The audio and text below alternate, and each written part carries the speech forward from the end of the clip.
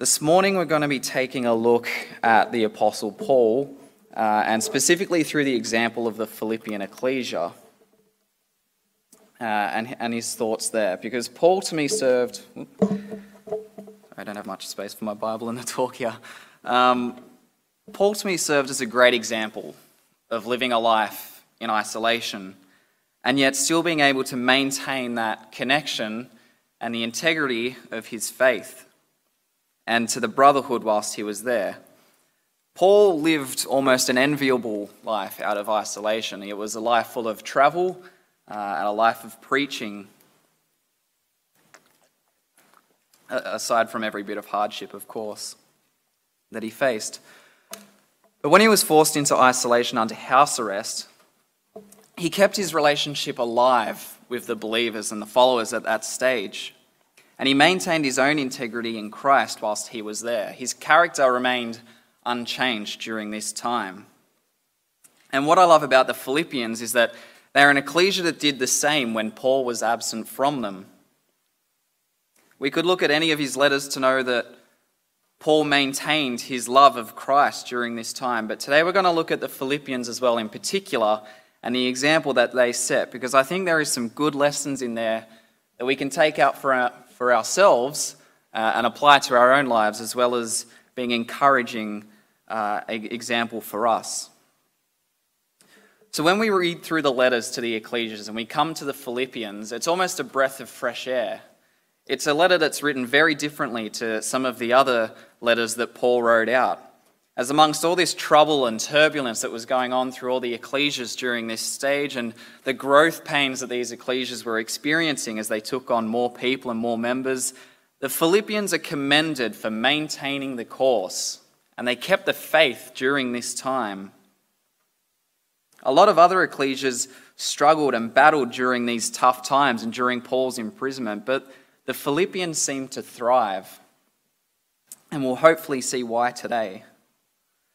Well, let's have a little background context on the Philippian ecclesia, just really quickly, because it sets the tone and the context for what we read in Philippians chapter 1. Because we're going to see how the background to the ecclesia and the context behind Paul's letters really makes the content seem more relevant and opens up the meaning in these letters for us. So Acts chapter 16 is the foundation of the ecclesia. It's literally how the ecclesia was started and where the ecclesia came from. It's Paul's second missionary journey, and it's the first time that the gospel is about to go into Europe. Paul meets Timothy in Lystra, as we can see, just north there of Syria, or northeast actually. No, west. It is west. Northwest. He meets Timothy there as he's preaching, and verse 5 of Acts 16 tells us that the ecclesias in the cities were established in the faith and increased in number daily. And so Paul travels up the coast across Asia Minor, which is modern-day Turkey, and travels across that little river there, or that sea, and across into Europe, into Philippi, which we can see is just off the coast of the Aegean Sea in what is modern-day Greece today. Now, it tells us in Acts chapter 16, verse 4, that Paul passed on to the ecclesias the decrees from the elders and the apostles which were in Jerusalem. So he was preaching to these ecclesias the decrees from the elders and the apostles at the Jerusalem ecclesia. And this is following on from the Jerusalem conference in AD 50. He took those decrees and he preached them to those ecclesias that he came across. So just tuck that little bit of information in now, because we'll come back to that later. So Paul and Silas, and presumably Timothy, head to Macedonia to preach the word. And they come to Philippi in Macedonia, which is called the chief city of that place, which means that it was sort of the capital city of that province or that state. Philippi was a Roman colony. It was a Roman city, and it was known for being a pretty wealthy and a fairly influential place in Macedonia. And it was because it was a place where a lot of soldiers and generals from the Roman army retired to, and that's very much recorded in historical records as well. and specifically noted in those types of places. So it was a very Roman place. A lot of commentators will point out that Paul didn't go into the synagogue here in Philippi, and one of the reasons is because there probably wasn't one. So there probably wasn't too many Jews here, or maybe none at all, but I doubt that. There was probably very few Jews here.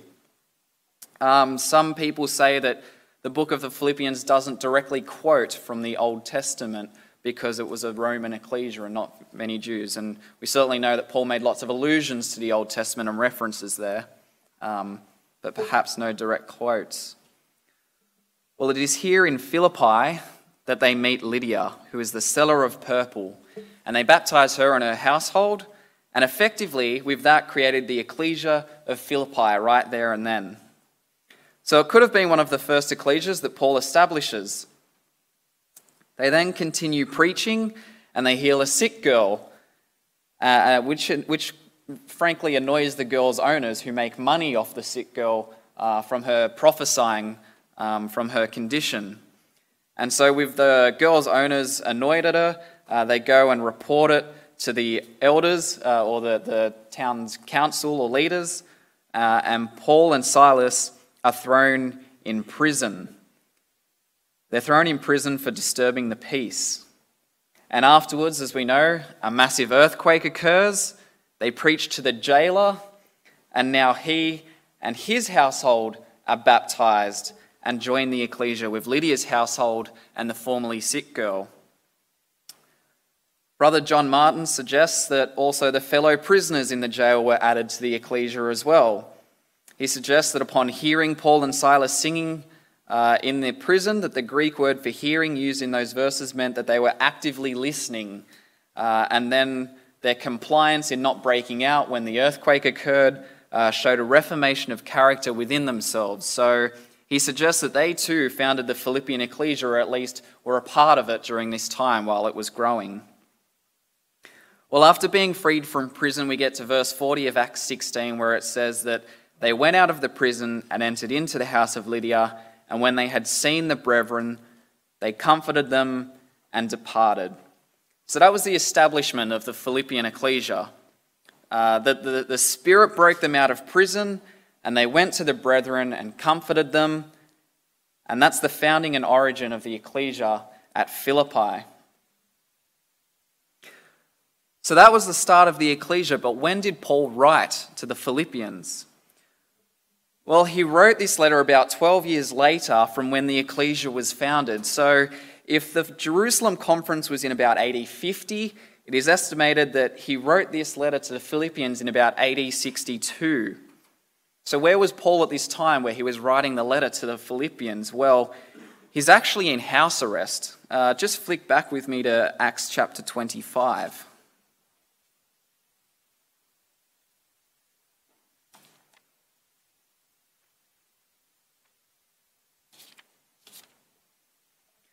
So Acts chapter 25, these are some of the complaints that the Jews brought against him, against Paul. In verse 7 to 8, it says there, "And when he was come, the Jews which came down from Jerusalem stood round about and laid many and grievous complaints against Paul, which they could not prove, while he answered for himself, neither against the law of the Jews, neither against the temple, nor yet against Caesar have I offended anything at all." So this is much later on in Paul's ministry. The Jews accused Paul of many complaints, saying that he is a stirrer of trouble, saying that Paul is a ringleader.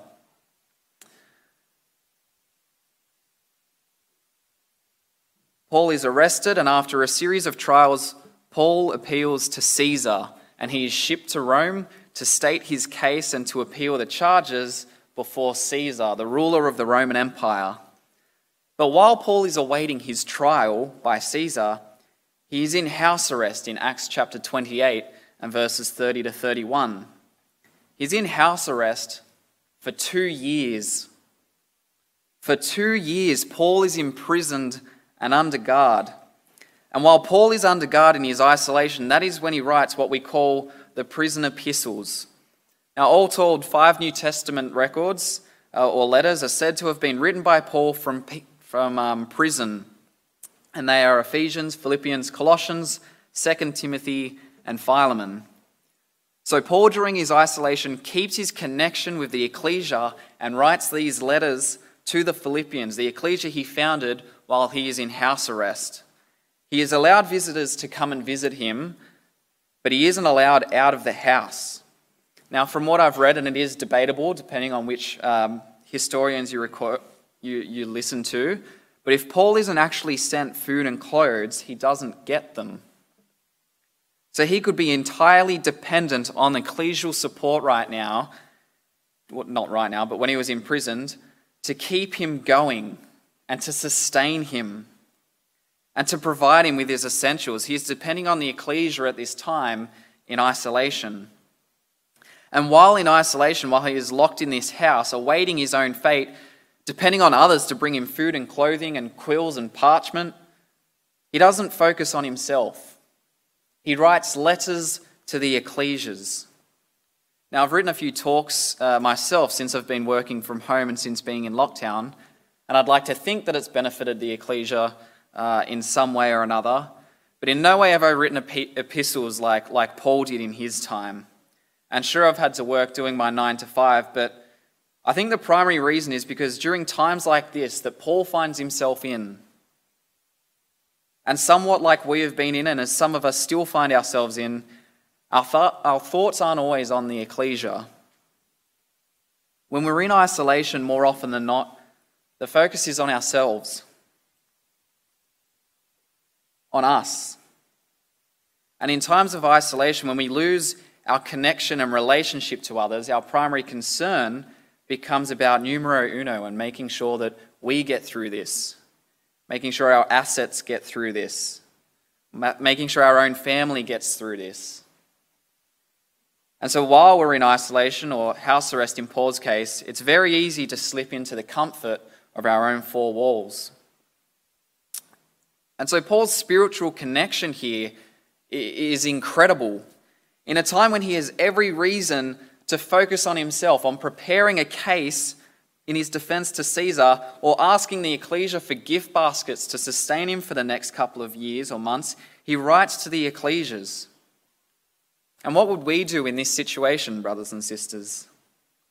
When we were in our own house arrest, did we maintain our connection with our brothers and sisters? Or did we possibly let the ecclesia and ecclesial activities slip a little bit? Did our focus and attendance slide or take a back burner just for a moment while we make sure that we're okay? And unfortunately, it's the ecclesia and our faith that suffers for it. But Paul, during this time, decides that he'll pen a letter to the ecclesias and to Timothy, people that he knows and loves, to ensure their own well-being and ensure them of his. He starts his introduction with these words in verse 1 and 2 of Philippians chapter 1. He says, Paul and Timothy, the servants of Jesus Christ, to all the saints in Christ Jesus which are at Philippi, with the bishops and deacons, grace be unto you and peace from God our Father and from the Lord Jesus Christ. And if we stop there, because immediately in the first two verses of Philippians chapter 1, we see something that is unique to this book of Philippians.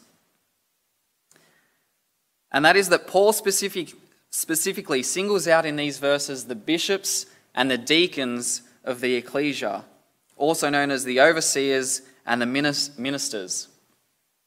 We ask, well, so what? Why is that important? Well, it's hugely relevant because it is unique to this book of the Philippians. In no other letter that Paul has written does he note the elders or the overseers and ministers and commends them. And he doesn't do it in the introduction of any of his books. Paul singles out in his introduction the bishops and the deacons of the ecclesia and says, grace unto you and peace. And so if you turn to Colossians or Ephesians, Galatians, Thessalonians, Corinthians, Paul will wish the ecclesia in general grace and peace, but only here in Philippians does he wish it and specifically note the elders and the leaders of the ecclesia. And I have no doubt that the first couple of verses are written with them in mind. Paul only really somewhat commends or respects, in a way, the elders in one other ecclesia, and that is the ecclesia of Jerusalem. And even then, it's more of an assumption reading between the lines than actually stated. If we read in Acts 15 that when the question of the circumcision arises and comes up, Paul takes it to the elders that are at Jerusalem because he respects them and their decision, James and Peter and the other apostles that would have been with them at this time in the Jerusalem ecclesia. And if we remember at the start, I said to note in the back of your head that reference in Acts 16 that Paul passed on to the ecclesias the decrees from the elders of Jerusalem. Well, as we know in Acts 16, that decree from the elders at Jerusalem led to Paul's preaching campaign. It led to his preaching trip and spread that decree, and that led to the establishment of the Philippian ecclesia. And it's almost this beautiful, ironic loop that the good leadership at the Jerusalem ecclesia led to the good leadership at the Philippian ecclesia. And it was that leadership that made the Philippian ecclesia what it was, the overseers and the ministers. And brothers and sisters, the importance of the role that leaders of the ecclesia have and the guidance that they provide and the example they set cannot be overstated, especially in times of isolation. It is imperative that they fulfill the duties of maintaining the ecclesia's integrity and the connection with each other. And in Paul's absence and isolation, it was the elders of the Philippian ecclesia that stepped up. And I have no doubt that it was because of the elders in the ecclesia that kept the Philippian ecclesia in the state that it was. When Paul writes this letter to them, those who oversaw and watched the ecclesia and those who ministered there. Because they're specifically noted in verse 1 and not noted in any of his other epistles, and if those first verses were written with them in mind, and I don't doubt that they were, then it was the elders that kept their fellowship in the gospel from the first day until now, as it says in verse 5 of Philippians 1. They continued God's work, as Paul points out to them in verse 6. And Paul commended the elders of the ecclesia of Philippi for continuing that work in his absence. Well, what happens with a lack of leadership? Well, you get a letter similar to that of the Corinthian ecclesia. You see, the elders in the Corinthian ecclesia became complacent. They became idle. And during Paul's absence, people in the ecclesia had their faith slipping. And there were issues coming up with drunkenness and immorality, false doctrines slipping in. Their integrity in Christ was slipping. And they weren't even the ones that were in isolation. They were gathering together still. And so without strong leaders there to guide the ecclesia through troubling times, through times of isolation or battling it on their own, to keep them on course and oversee the happenings in the ecclesia, it's so easy for people to slip away. 1 Peter 5 verse 1-3 says, "The elders which are among you I exhort, who I am also an elder, and a witness of the sufferings of Christ, and also a partaker of the glory that shall be revealed. Feed the flock of God which is among you, taking the oversight thereof, not by constraint, but willingly, not for filthy lucre, but of a ready mind, neither as being lords over God's heritage, but being examples to the flock." And so Peter exhorts the elders to feed the flock, to be an example to them. And he tells them to take the oversight of them, which means in the Greek to look upon and to care for, to inspect. And the same word is used in Hebrews 12 verse 15 where it says to look diligently, lest any man fail of the grace of God, lest any root of bitterness springing up trouble you, and thereby many be defiled. Which is exactly what happened in Corinth and in Galatia, with troubling doctrine coming in and corrupting, and no one looking diligently or caring for the ecclesia to weed it out. But we can take encouragement, brothers and sisters, from the leaders of the Philippian ecclesia, who in the absence of Paul continued God's work with them and who provided them that guidance. 12 years since Paul had departed from them, from when they were founded, they kept the consistency and the oversight of the ecclesia. And we too should be following that example. When our Lord is absent in body, it is up to the elders and the leaders to lead the ecclesia and to guide it, to maintain the course and not be idle and complacent and just wait for Christ's return, but to be diligently looking and to being an example. Because it's very easy for us to become complacent in isolation. It's very easy to slip into idleness and let our faith take a back seat for a while, to put everything on pause because it's too hard or inconvenient, and it's comfy from the confines of our house. But I believe the thing that separated the Philippians from the other ecclesias was the care and oversight of their elders and the ministers. And so I just want to take a look at a couple of verses here for a few minutes, because I think that they are really relevant for us, as well as being really relevant for the Philippian ecclesia back in the day.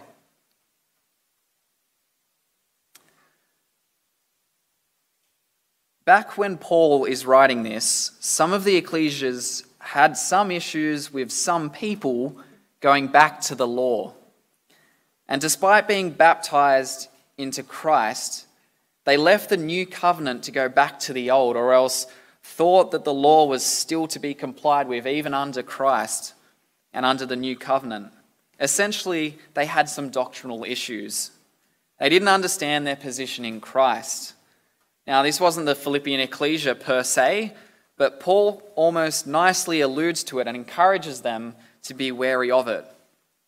And so Paul tells them in these verses in verse 9, he says, "And this I pray, that your love may abound yet more and more in knowledge and in all judgment." Well, why do they need to do that? Well, verse 10, "That ye may approve things that are excellent, that ye may be sincere and without offense till the day of Christ." Now that's an interesting phrase that Paul uses in verse 9. He tells them that their love is to abound more and more in knowledge and judgment. Well, what does that mean?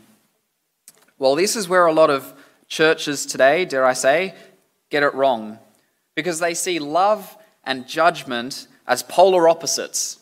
You can't judge someone if you love them, and you can't love someone if you judge them. But that's not true. And they're wrong, frankly. And these two verses in verse 9 have a really interesting meaning behind them. These two words in verse 9 have a really interesting meaning behind them. If we flick across. So these are straight from Strong's. Knowledge in verse 9 is the Greek word epignosis, which means a precise and a correct knowledge. And judgment there is the Greek word aesthesis, which means of moral discernment in ethical matters. So Paul says, let your love abound more and more in precise and correct knowledge and in moral discernment. This agape love that they were to show, and that word agape, that word love is agape, wasn't free range, sky's the limit, all about love. They were to show agape love to each other, absolutely, but within precise and correct knowledge and with moral discernment. Now, Christ was the epitome of this, the ultimate example. Because if we think of that woman that was caught in adultery, what did Jesus say to her? Well, in John chapter 8, verse 11, Christ says to this woman, "I don't condemn thee, go thou and sin no more." So Christ absolutely loved that woman, but he did not condone what she did. He didn't condemn her, but he also didn't tolerate that behavior. He told her to go and sin no more, but he still recognized it as a sin. But Christ still absolutely loved that woman. And so Paul tells the ecclesia here to continue in the love that they have, but be cautious over their doctrine. They needed precise and correct knowledge of their teachings, and also intellectual perception or emotional intelligence, as it's sometimes referred to, knowing when to apply which principles from the teachings of Christ. And what I love about these verses as well is that they become almost a self-fulfilling prophecy to those that don't read them carefully. Because if your love doesn't abound more and more in knowledge and in all judgment, and you lose precise and correct knowledge, and you lose your moral discernment, do you know what you get? You get false doctrine, you get false teachings, and you apply wrong principles. And then soon your interpretation of the verse turns into something like this. It looks pretty familiar because it's pretty much what every church has posted on the front of their door nowadays. And what it preaches is that it's okay not to have exact and precise knowledge. And it's okay not to show any moral discernment. It's okay not to be doing the things that Christ and the Bible say exactly, because all that we should be doing is letting our love abound more and more. And whilst that's not entirely untrue, there is paradigms and context to what God and Paul say here. And so by not understanding this verse, you're almost condemned to fall into it. And brothers and sisters, particularly during these times when fact and fiction and truth and lies are so incredibly blurred, it is more important than ever that we hold fast to that integrity that Paul tells the Philippians to hold on to. The Bible isn't some archaic, outdated book past its relevance. It's not a book to take principles from and leave substance behind. Love and knowledge and judgment aren't mutually exclusive things.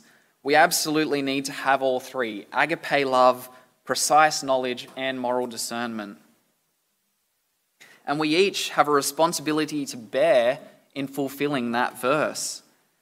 Bishops, the overseers of the ecclesia, the ABs and the elders, those with years of experience and knowledge, well, to them is aesthesis, to discern matters of ethics, to know the principle and the law and when to apply that wisdom. To the deacons or to those who minister or the servants of the truth, well, a precise and correct knowledge is required. You are teaching the ecclesia. You are helping them focus on the emblems. You are providing them with the information that they will use to direct their life and make godly decisions. Your teachings become their law and knowledge to the ecclesia. So the ministers would need to show this precise and exact knowledge that they can bring that. And agape, that love that is to abound more and more. Well, who is showing agape love? The undeserving grace within the guidance of knowledge and judgment. Well, that's the ecclesia. That's for us. That's for us to do as the ecclesia. And so the Philippian ecclesia had this amazing support of loving brethren and sisters with a good knowledge of the Bible and the moral discernment to guide and lead the ecclesia through those times. Something that is truly something for us to look up to and to strive for. And so continuing on, just backpedaling a little bit, after his introduction and comments, he says in verse 3-5, "I thank my God upon every remembrance of you, always in every prayer of mine, for you all, making request with joy for your fellowship in the gospel from the first day until now." So from the first day until then, the Philippians had continued in the fellowship with Paul. If we scroll down a couple of verses, there's some other things that we want to pick out from this, which is verses 12-14. It says, "But I would ye should understand, brethren, that the things which happened unto me have fallen out rather unto the furtherance of the gospel, so that my bonds in Christ are manifest in all the palace and in all other places. And many of the brethren in the Lord, waxing confident by my bonds, are much more bold to speak the word without fear." So Paul lets them know that what has happened to him, the imprisonment, has helped to serve the gospel. And it seems like an unusual thing to throw in there, that Paul, you're locked up in house arrest, in isolation. Surely that's grounds, if any, that your gospel preaching messages can be paused for a little bit. You're unable to leave the house under arrest for your works in Christ. Surely people will understand if you think you've done your duty for the gospel. You've done your fair share of the work. So why put that in there? Why assure the Philippians that Paul, being in jail, is helping to serve the gospel? Well, firstly, news didn't travel as fast back then as it does now. The reasons behind why Paul was in prison perhaps aren't as well communicated, and some people at the Philippian ecclesia perhaps didn't realize the reasons why Paul was imprisoned in the first place. You see, the ecclesia was there supporting him and encouraging him, sending him message of support, and then suddenly news gets back to the Philippians that, hey, actually Paul is in prison. Paul's actually been locked up. And whatever the conditions, imprisonment always brought this stigma of shame or dishonor or discredit. Well, what's Paul been locked up for? What did he do? And so it can cast smears on a person's reputation, and as we know, slandering and rumours were an issue. They still are today. And many took occasion from Paul being in prison to push their own agenda and used Paul in prison to discredit him and the work that he had done. And this is reflected in places like 2 Timothy 1 verse 16 to 17, where it says, "The Lord give mercy unto the house of Onesiphorus, for he oft refreshed me, and he was not ashamed of my chain. But when he was in Rome, he sought me out very diligently and found me." So Onesiphorus is singled out for praise as one who was not ashamed of Paul's chains. And by implication, we can assume that there were many that were, or many ecclesias that perhaps didn't want to support Paul or stick with him during his imprisonment. Maybe they didn't want to associate or be founded by a convict. Much more prestigious to have someone else as your founding father as an ecclesia. And so Paul writes to tell them that he is in prison because of his gospel, and that him being in prison is helping to serve the gospel. And it makes sense the reason why he's doing this if we go back to the context of how the ecclesia started that we talked about earlier.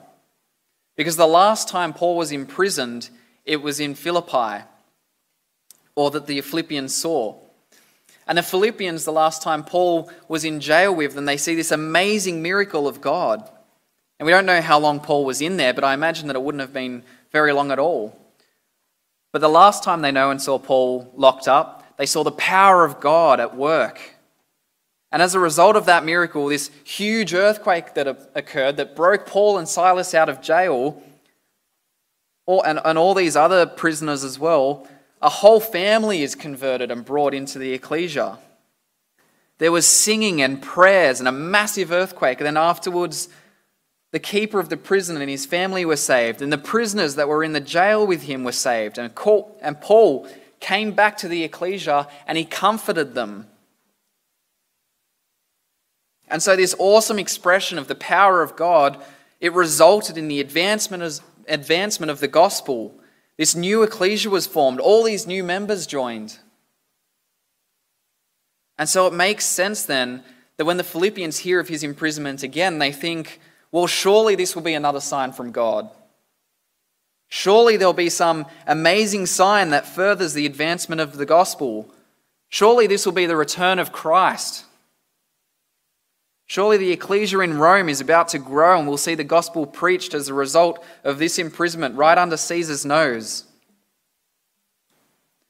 But slowly the time goes past and days turn into weeks, and the weeks turn into months, and the months turn into years, and 2 years go past, and there's no signs, and there's no earthquakes, there's no breakouts, there's no Paul returning to the Philippian ecclesia to comfort them. And so we could understand why the Philippians might be thinking that this imprisonment is somehow different, that they would be demoralized, that they would abandon Paul. Maybe this time it isn't for the advancement of the gospel, or this isolation wasn't part of God's plan. And so Paul writes them this letter of assurance that even though he is still locked in prison, it is for the advancement of the gospel. He tells them this in verse 12 of the Philippians, that I want you to know, brothers and sisters, that what has happened to me has really served to advance the gospel, so that it might become known throughout the whole imperial guard and to all the rest that my imprisonment is for Christ. So he is spreading the gospel even in his imprisonment. And you can bet that Paul is preaching to every single guard that is in there. Anyone that asks him the question, what are you in for? They are getting more than their fair share of an answer from Paul. Chapter 4 of Philippians, we actually read that Caesar's household salutes the Philippian ecclesia, and so surely some of them in that house were baptized and will be saved. Now there's 2 lessons for us in there. Firstly, that when life is exciting and good times are happening, it's very easy to stick with the brethren and sisters then, isn't it?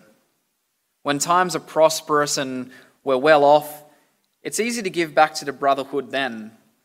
When more people are joining the ecclesia and we have the opportunity to see and to be with each other, we're very loyal attendees. But how easy is it to do when the times are against us? Or how well do we support those in need when we or they are in troubled times? Do our food packages ease up, or our visits to them decline, or our prayers for them cease? Do our contributions to the collections lessen or become less frequent, or our attendance at the meeting start to become more infrequent? How strong is our faith in our brothers and sisters and our love for them, that we stick with them in the hard times when it is either hard for us or hard for them or hard for the ecclesia? Paul said to the Philippians that he thanks God for them as they have been with him from the first day till now in verse 5. 2 years of his house arrest and the ecclesia was still supporting him and praying for him. Imagine keeping someone in your thoughts and prayers for 2 years. And the second lesson that we want to pull out from these verses is this: that our limited circumstances do not limit God. Our isolation does not limit God. And when we look at our circumstances and our situations and we think, well, I guess I can't do any more. I guess this is how it is. I guess our preaching efforts or our fellowship or our gatherings are limited because we're unable to do it.